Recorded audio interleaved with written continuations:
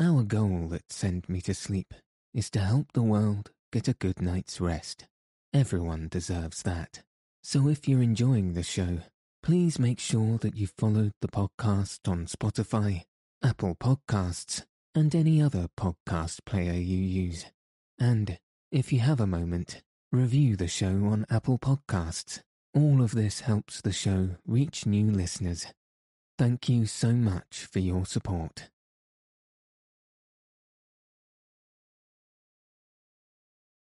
Good evening. Tonight, I'll be reading chapters 21 and 22 of Around the World in 80 Days by Jules Verne. So let your eyes fall heavy and your breath soften as we settle in for a peaceful night's sleep.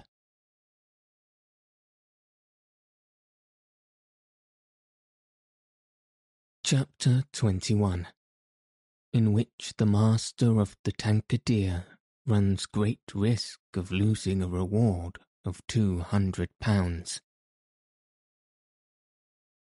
This voyage of 800 miles was a perilous venture on a craft of 20 tons, and at that season of the year, the Chinese seas are usually boisterous, subject to terrible gales of wind, and especially during the equinoxes, and it was now early November. It would clearly have been to the master's advantage to carry his passengers to Yokohama, since he was paid a certain sum per day, but he would have been rash to attempt such a voyage, and it was imprudent even to attempt to reach Shanghai. But John Bunsby believed in the Tankadere, which rode on the waves like a seagull, and perhaps he was not wrong. Late in the day they passed through the capricious channels of Hong Kong, and the Tankadere, impelled by favourable winds, conducted herself admirably. "I do not need pilot," said Phileas Fogg, when they got into the open sea, "to advise you to use all possible speed." "Trust me, your honour, we are carrying all the sail the wind will let us.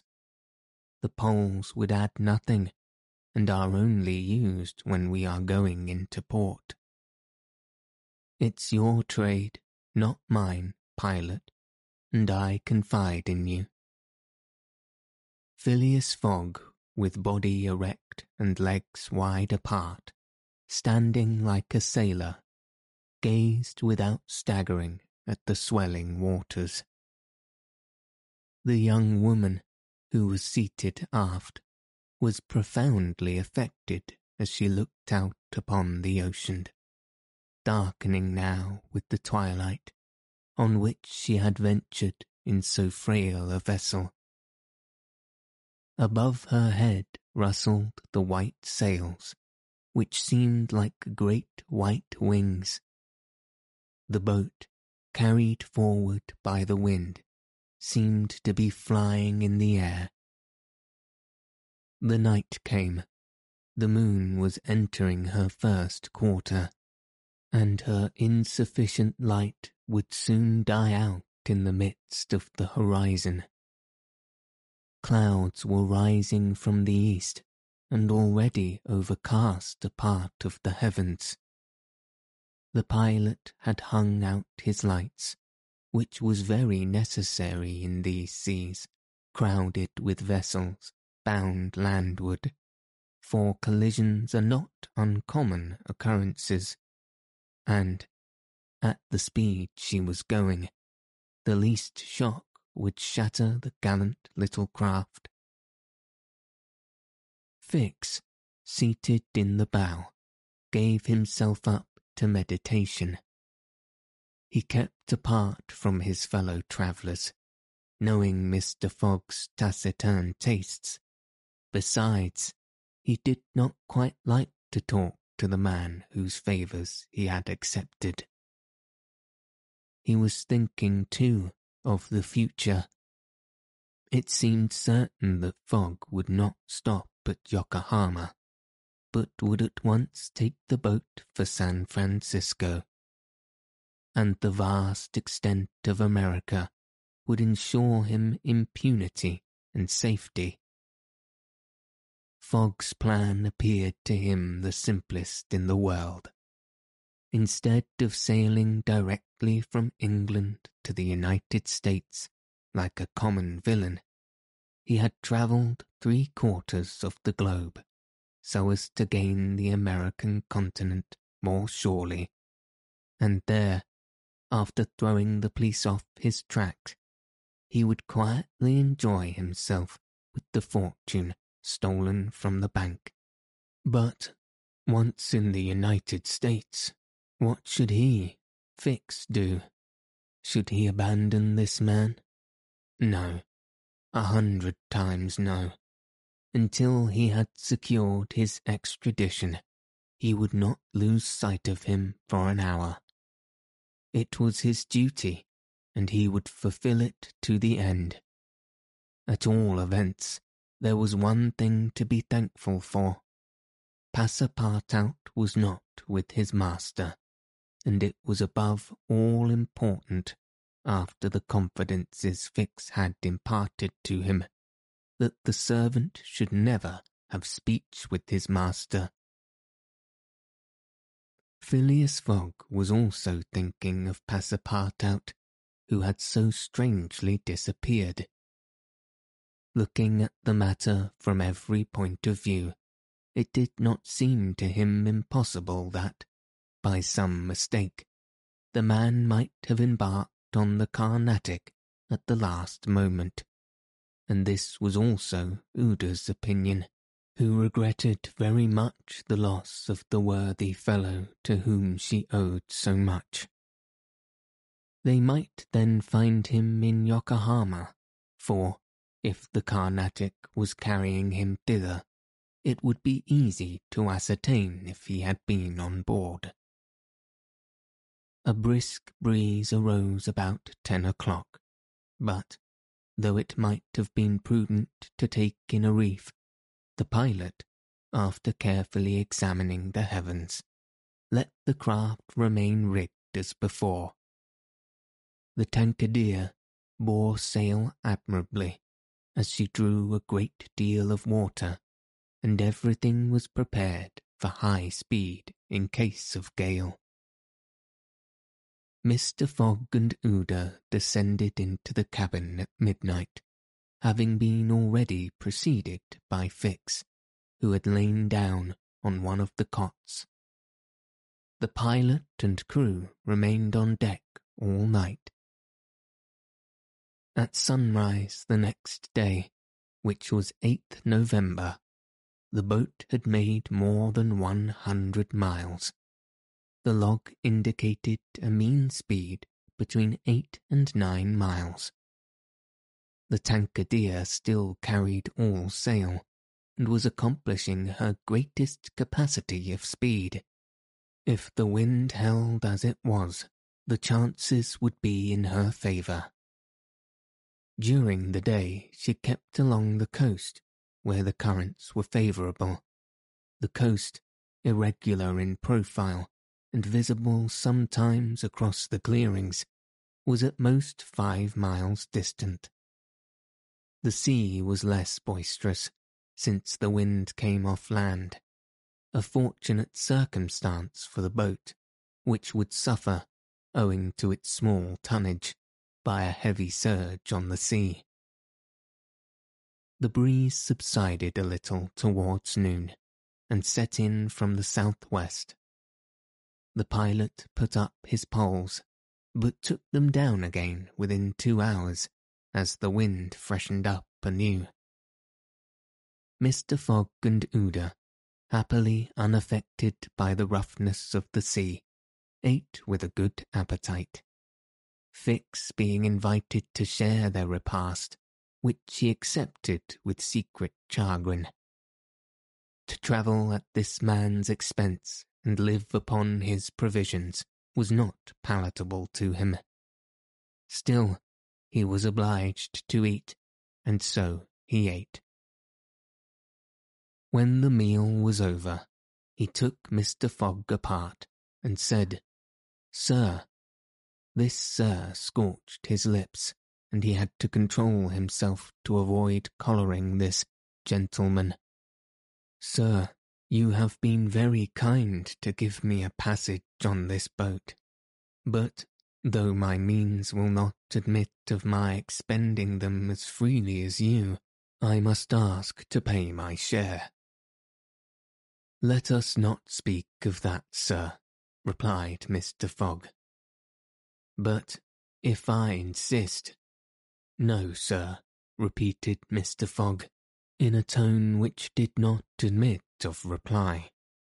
"This enters into my general expenses."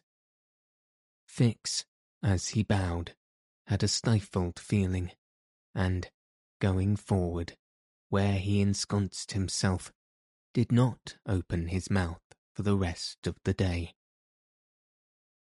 Meanwhile, they were progressing famously, and John Bunsby was in high hope. He several times assured Mr. Fogg that they would reach Shanghai in time, to which that gentleman responded that he counted upon it. The crew set to work in good earnest, inspired by the reward to be gained. There was not a sheet which was not tightened, not a sail which was not vigorously hoisted, not a lurch could be charged to the man at the helm. They worked as desperately as if they were contesting in a royal yacht regatta.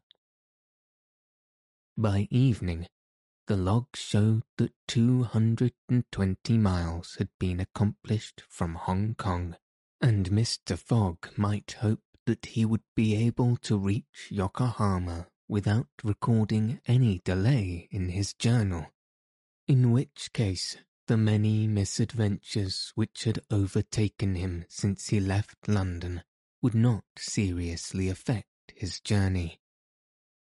The Tankadere entered the Straits of Fo Ken, which separate the island of Formosa from the Chinese coast, in the small hours of the night, and crossed the Tropic of Cancer. The sea was very rough in the straits, full of eddies formed by the counter-currents, and the chopping waves broke her course, whilst it became very difficult to stand on deck. At daybreak the wind began to blow hard again, and the heavens seemed to predict a gale. The barometer announced a speedy change, the mercury rising and falling capriciously. The sea also, in the southeast, raised long surges which indicated a tempest. The sun had set the evening before in a red mist, in the midst of the phosphorescent scintillations of the ocean. John Bunsby long examined the threatening aspects of the heavens, muttering indistinctly between his teeth. At last he said in a low voice to Mr. Fogg, "Shall I speak out to your honour?" "Of course." "Well, we are going to have a squall." "Is the wind north or south?" asked Mr. Fogg quietly. "South. Look, a typhoon is coming up." "Glad it's a typhoon from the south, for it will carry us forward." "Oh, if you take it that way," said John Bunsby, "I've nothing more to say." John Bunsby's suspicions were confirmed. At a less advanced season of the year, the typhoon, according to a famous meteorologist, would have passed away like a luminous cascade of electric flame. But in the winter equinox it was to be feared that it would burst upon them with great violence. The pilot took his precautions in advance. He reefed all sail. The pole masts were dispensed with. All hands went forward to the bows. A single triangular sail of strong canvas was hoisted as a storm jib, so as to hold the wind from behind them. Then they waited.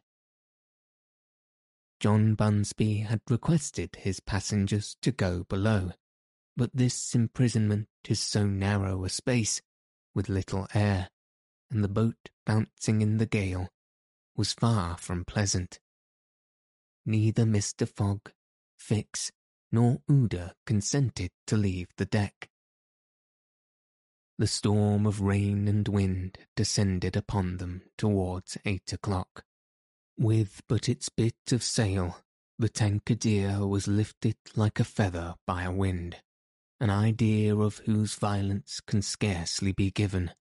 To compare her speed to 4 times that of a locomotive going a full steam would be below the truth. The boat scudded thus northward during the whole day, borne on by monstrous waves, persevering always, fortunately, a speed equal to theirs.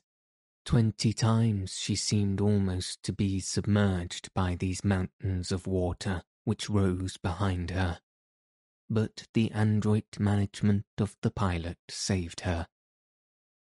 The passengers were often bathed in spray, but they submitted to it philosophically. Fix cursed it, no doubt, but Ouda, with her eyes fastened upon her protector, whose coolness amazed her, showed herself worthy of him, and bravely weathered the storm. As for Phileas Fogg, it seemed just as if the typhoon were a part of his programme. Up to this time the Tankadere had always held her course to the north, but towards evening the wind, veering 3/4, bore down from the northwest. The boat, now lying in the trough of the waves, shook and rolled terribly. The sea struck her with fearful violence. At night the tempest increased in violence. John Bunsby saw the approach of darkness and the rising of the storm with dark misgivings. He thought a while, and then asked his crew if it was not time to slacken speed. After a consultation, he approached Mr. Fogg and said, "I think, Your Honour, that we should do well to make for one of the ports on the coast." "I think so too." "Ah," said the pilot, "but which one?" "I know of but one," returned Mr. Fogg tranquilly. "And that is?" "Shanghai." The pilot, at first, did not seem to comprehend. He could scarcely realize so much determination and tenacity. Then he cried, "Well, yes, Your Honour is right. To Shanghai." So the Tankadere kept steadily on her northward track. The night was really terrible. It would be a miracle if the craft did not founder.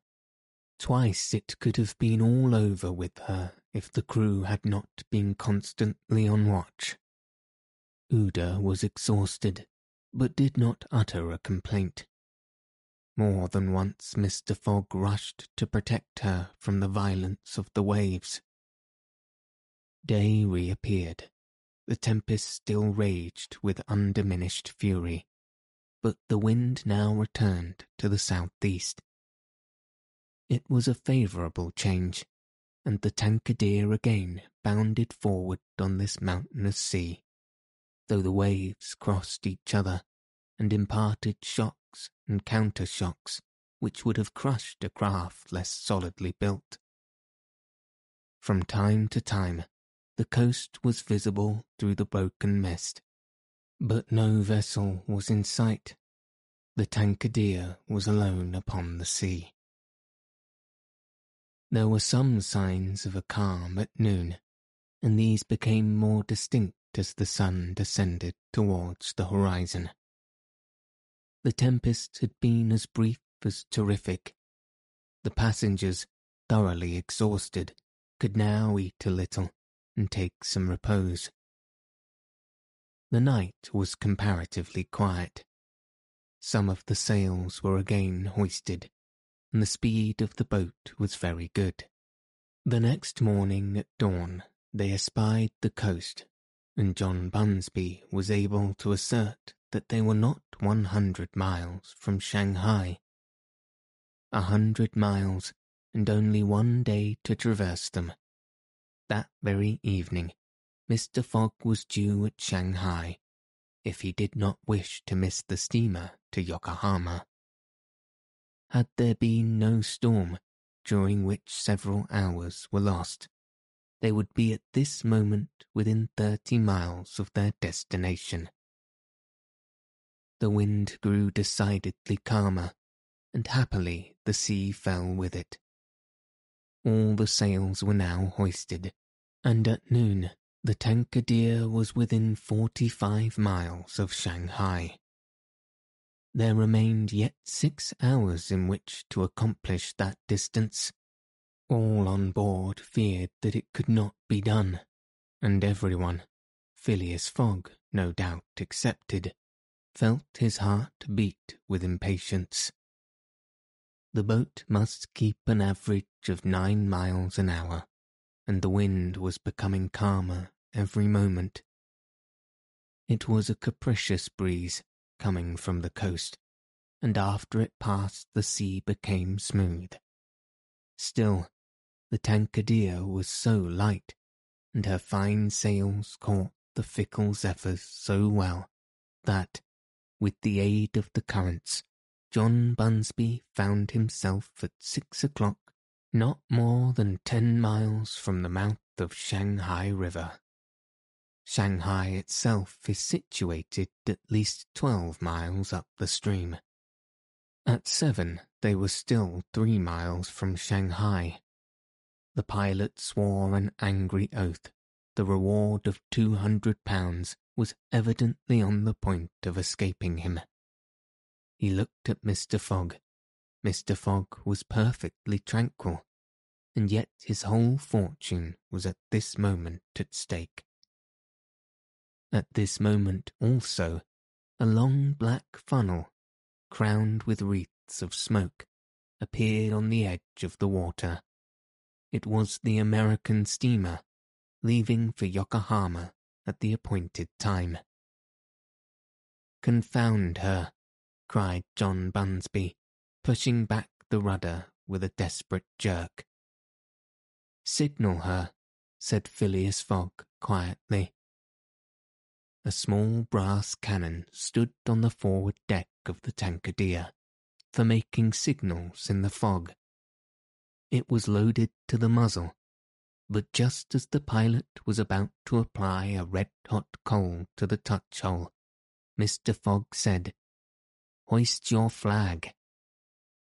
The flag was run up at half-mast, and, this being the signal of distress, it was hoped that the American steamer, perceiving it, would change her course a little, so as to secure the pilot's boat. "Fire!" said Mr. Fogg, and the booming of the little cannon resounded in the air.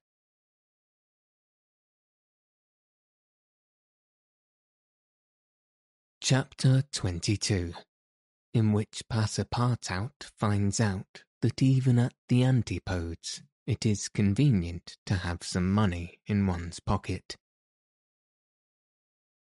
The Carnatic, setting sail from Hong Kong at 6:30 on the 7th of November, directed her course at full steam towards Japan. She carried a large cargo and a well-filled cabin of passengers. 2 state-rooms in the rear were, however, unoccupied, those which had been engaged by Phileas Fogg. The next day, a passenger with a half-stupefied eye, staggering gait, and disordered hair was seen to emerge from the second cabin, and to totter to a seat on deck. It was Passepartout, and what had happened to him was as follows. Shortly after Fix left the opium den, 2 waiters had lifted the unconscious Passepartout and had carried him to the bed reserved for the smokers. 3 hours later, pursued even in his dreams by a fixed idea, the poor fellow awoke and struggled against the stupefying influence of the narcotic. The thought of a duty unfulfilled shook off his torpor, and he hurried from the abode of the drunkenness. Staggering and holding himself up by keeping against the walls, falling down and creeping up again, and irresistibly impelled by a kind of instinct, he kept crying out, "The Carnatic, the Carnatic." The steamer lay puffing alongside the quay, on the point of starting. Passepartout had but few steps to go, and rushing upon the plank, he crossed it, and fell unconscious on the deck, just as the Carnatic was moving off. Several sailors, who were evidently accustomed to this sort of scene, carried the poor Frenchman down into the second cabin, and Passepartout did not wake until they were 150 miles from China. Thus he found himself the next morning on the deck of the Carnatic, and eagerly inhaling the exhilarating sea breeze. The pure air sobered him. He began to collect his senses, which he found a difficult task, but at last he recalled the events of the evening before, Fix's revelation, and the opium house. "It is evident," said he to himself, "that I have been abominably drunk. What will Mr. Fogg say? At least I have not missed the steamer, which is the most important thing." Then, as Fix occurred to him, "As for that rascal, I hope we are all well rid of him, and that he is not dared, as he proposed, to follow us on board the Carnatic. A detective on the track of Mr. Fogg, accused of robbing the Bank of England? Pshaw! Mr. Fogg is no more a robber than I am a murderer." Should he divulge Fix's real errand to his master? Would it do to tell the part of the detective was playing? Would it not be better to wait until Mr. Fogg reached London again, and then impart to him that an agent of the Metropolitan Police had been following him round the world, and have a good laugh over it? No doubt, at least, it was worth considering. The first thing to do was to find Mr. Fogg, and apologize for his singular behaviour. Passepartout got up and proceeded, as well as he could with the rolling of the steamer, to the after-deck. He saw no one who resembled either his master or Uda. "Good," muttered he.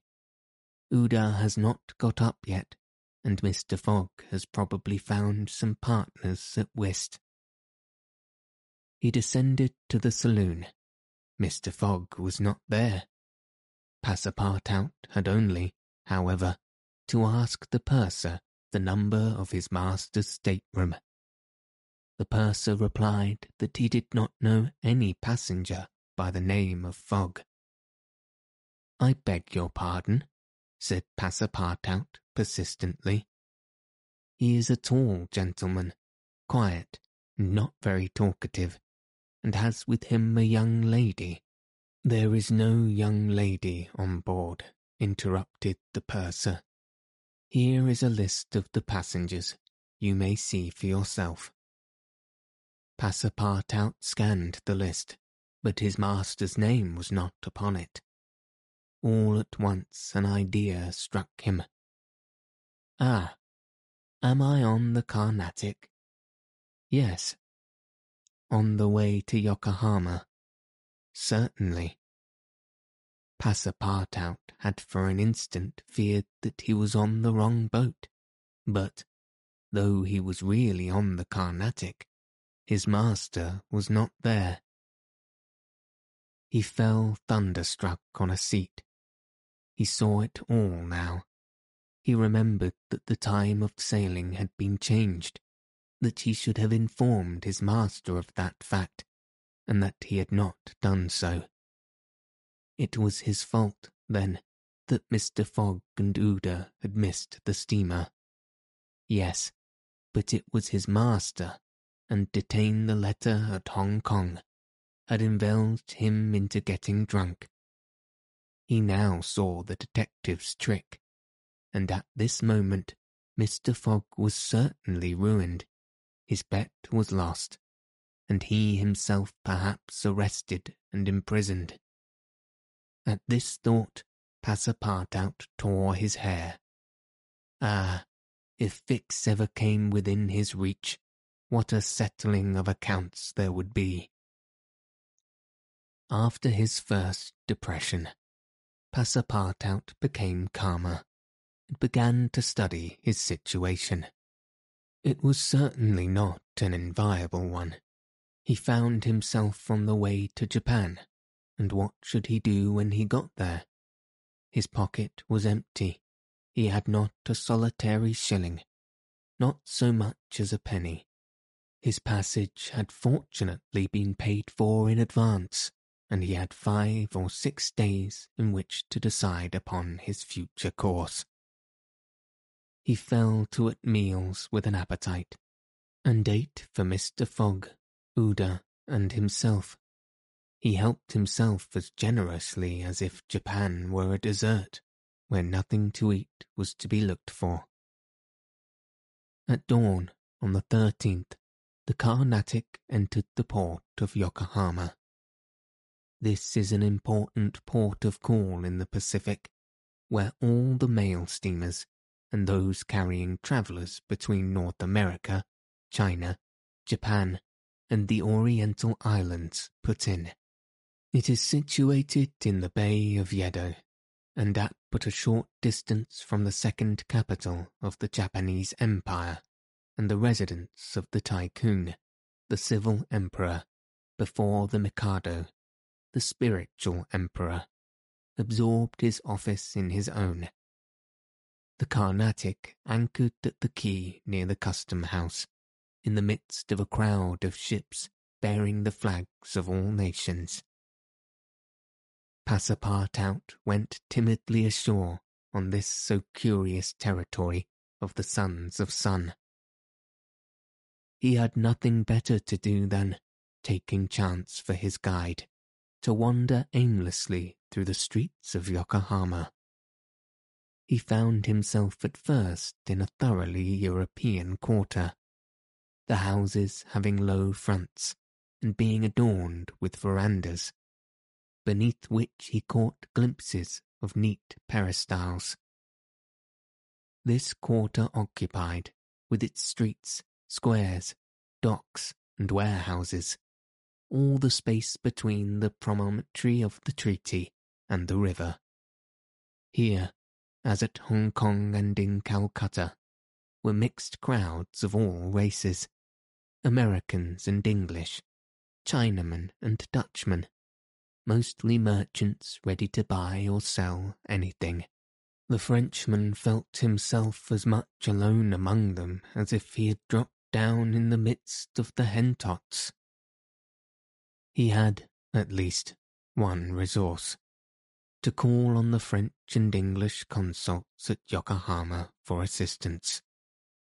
But he shrank from telling the story of his adventures, intimately connected as it was with that of his master, and, before doing so, he determined to exhaust all other means of aid. as chance did not favour him in the European quarter, he penetrated that inhabited by the native Japanese, determined, if necessary, to push on to Yedo. The Japanese quarter of Yokohama is called Benten, after the goddess of the sea, who is worshipped on the islands round about. There Passepartout beheld beautiful fir and cedar groves, sacred gates of a singular architecture, bridges half hid in the midst of bamboo and reeds, temples shaded by immense cedar trees. Holy retreats were there, sheltered Buddhist priests and sacreds of Confucius, and interminable streets were a perfect harvest of rose-tinted and red-cheeked children, who looked as if they had been cut out of Japanese screens, and who were playing in the midst of short-legged poodles and yellowish cats, might have been gathered. The streets were crowded with people. Priests were passing in processions, beating their dreary tambourines. Police and custom-house officers with pointed hats encrusted with lac and carrying 2 sabres hung to their waists. Soldiers, clad in blue cotton with white stripes and bearing guns. The Mikado's guards, enveloped in silken doubles, hauberks and coats of mail, and numbers of military folk of all ranks, for the military profession is as much respected in Japan as it is despised in China, went hither and thither in groups and pairs. Passepartout saw too begging friars, long-robed pilgrims, and simple civilians, with their wrapped and jet-black hair, big heads, long busts, slender legs, short stature, and complexion varying from copper colour to a dead white.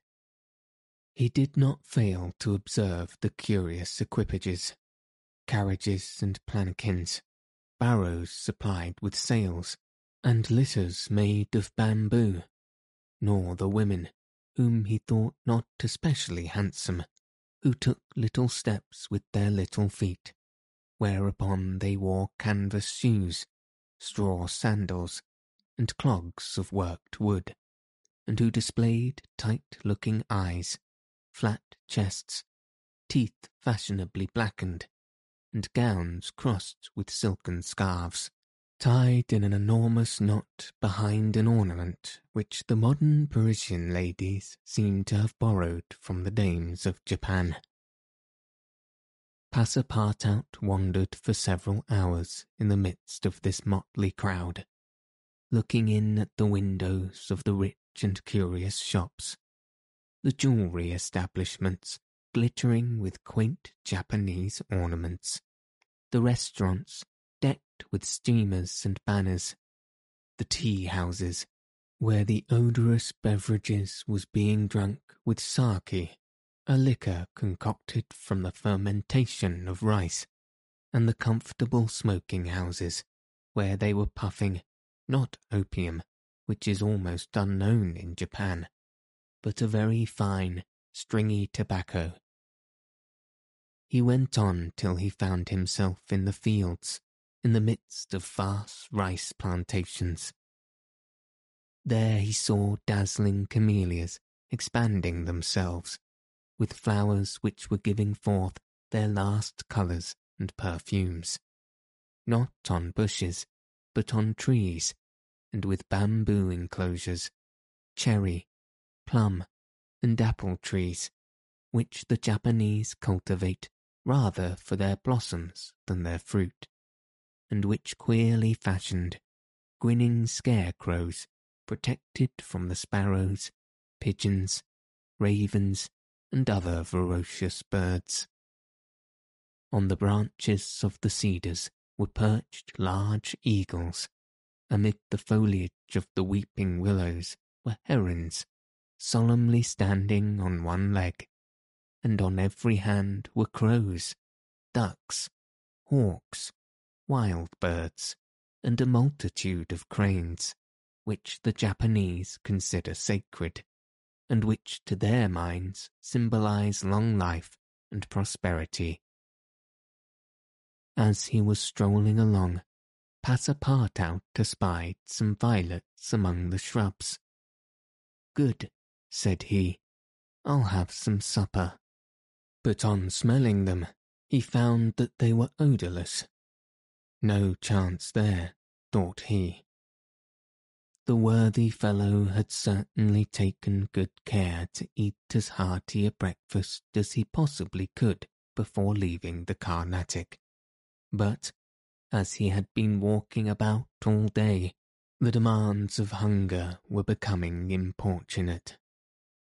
He observed that the butcher's stalls contained neither mutton, goat, nor pork, and, knowing also that it is sacrilege to kill cattle, which are preserved solely for farming, he made up his mind that meat was far from plentiful in Yokohama. Nor was he mistaken, and, in default of butcher's meat, he could have wished for a quarter of wild boar or deer, a partridge or some quails, some game or fish, which, with rice, the Japanese eat almost exclusively. But he found it necessary to keep up a stout heart, and to postpone the meal he craved till the following morning. Night came, and Passepartout re-entered the native quarter, where he wandered through the streets, lit by vari-coloured lanterns, looking on at the dancers, who were executing skilful steps and bounding, and the astrologers, who stood in the open air with their telescopes. Then he came to the harbour, which was lit up by the resin torches of the fishermen, who were fishing from their boats. The streets at last became quiet, and the patrol, the officers of which, in their splendid costumes, and surrounded by their suits, Passepartout thought seemed like ambassadors, succeeded the bustling crowd. Each time a company passed, Passepartout chuckled and said to himself, "Good, another Japanese embassy departing for Europe."